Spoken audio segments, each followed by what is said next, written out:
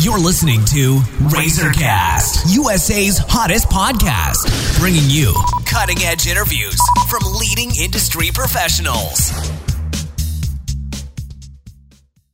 Hello, everyone. This is Liz Harvey coming to you from our studios in New York City, where we are dedicated to bringing you cutting-edge interviews from many of the leading expert professionals across the U.S. In today's episode, we are speaking with Dr. Jan Kasprowicz. Dr. Kasprowicz is a sports recovery specialist and the founder of New Jersey Chiropractic and Sports Recovery, based in Hasbrook Heights, New Jersey. He offers cutting-edge programs and services to athletes and people from all walks of life. With over 14 years of practical experience in treating patients and athletes for pain relief and optimal wellness, his methods are highly effective and proven. Cardio health, body conditioning, weight management, as well as strength building are all areas of his expertise. Dr. Kasprowicz works with some of the most elite athletes in the country, ranging from professional football, triathlon, Division I athletics, military, and police officers. Dr. Kasprowicz is widely considered to be one of the top sports recovery specialists in the country, and he's also a contributing member of our national network of industry professionals. Today we're going to talk about a very important topic, creatine for sports performance and cognitive function. Hi, Dr. Kasprowicz. How are you today? I'm doing very well today. Well, thanks for joining me. So, what is creatine, and what effect does it have on the body? Well, creatine, first of all, is probably the number one research supplement out there of all time. It's actually an organic salt that's naturally produced in the body from other amino acids. It's found in foods such as meat, eggs, and fish. Creatine is commonly deficient in heavily exercising individuals, the elderly, and people that follow a plant-based diet because they're just not getting enough creatine in their diet because they're not eating any kind of meat.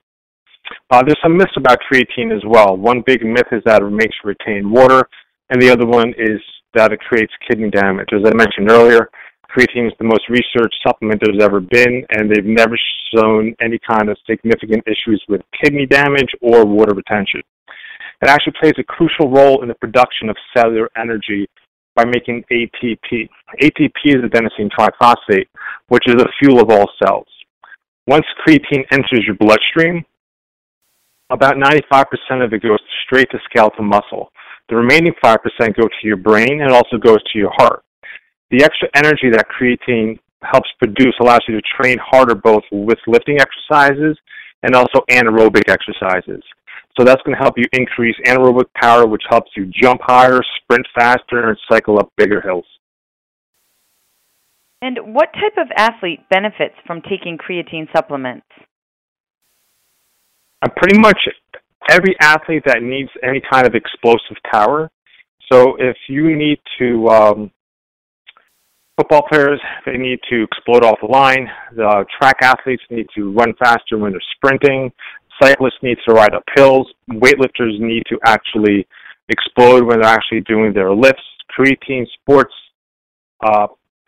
has been shown to basically increase muscle mass. It improves muscular endurance, improves hydration, which all athletes also need. It also improves brain function and cognition, so this way you don't get fatigued when you're doing a longer event.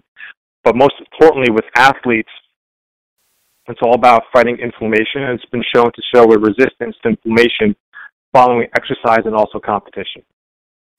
And you just mentioned this, but does creatine boost brain power and cognitive function? Indeed, it actually does. Creatine supplementation significantly enhances cognition and delays mental fatigue. One of the reasons why there's this idea of bonking, where people actually mentally and psychologically can't finish their event, is because it's not a physical thing that they're not fit for, but they're having too much mental fatigue. So creatine works on the brain in a similar way as it works on muscle. Creatine stored as creatine phosphate in the body is taken up by myocytes, which are muscle cells, and also by neurons, which are brain cells. The more creatine being stored in these cells means more ATP is being produced in the cells. So this way you're getting more adenosine triphosphate to your brain cells, and this way it's going to prevent that mental fatigue. Both monocytes and neurons are highly active cells. They consume a huge amount of energy in the form of ATP. And that's how ATP needs phosphates. So what creatine does, it actually replenishes that pool of phosphate. So this way your neurons, which are your brain cells, are going to have more energy. And lastly, what type of creatine supplements are available? And how do you know if you're taking the right amount? There's a lot of different creatine supplements out there. Majority of the creatine supplements are based in creatine monohydrate. The creatine supplement that I use daily, even when I'm not working out, is Elite Creatine. Elite Creatine actually is 10 times more bioavailable than the more common creatine monohydrate, which is the majority of what people do take. The creatine, Elite Creatine, it's patented, and it's a buffered, which means it actually has less acidic, and it's made in a higher pH than regular creatine. The higher the pH, the less acidic the conditions. The buffering prevents creatine from breaking down into a byproduct, which is creatinine, which will not give you any of the results that creatine will give you. Elite Creatine also uses ATP production benefits of creatine in addition to other ingredients such as chromium, which helps metabolize glucose. There's also DMG in there, which is dimethylglycine, which will actually donate methyl groups, which will allow you to create more ATP, adenosine triphosphate. And there's also L-carnitine in there, which is also very important for athletic performance. L-carnitine supports your heart function. What it does, it actually helps transport fatty acids from the blood through the mitochondrial wall, and the mitochondria is the energy production cell.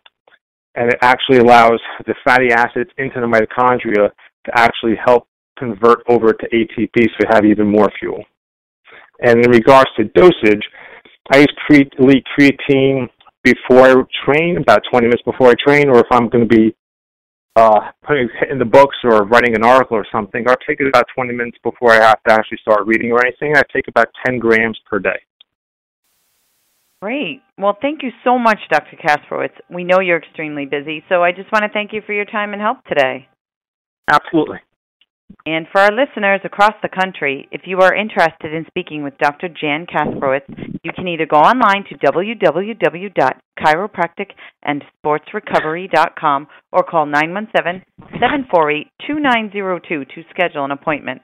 And on behalf of our entire team, we want to thank you for listening, and we look forward to bringing you more top-quality content from our country's leading industry professionals.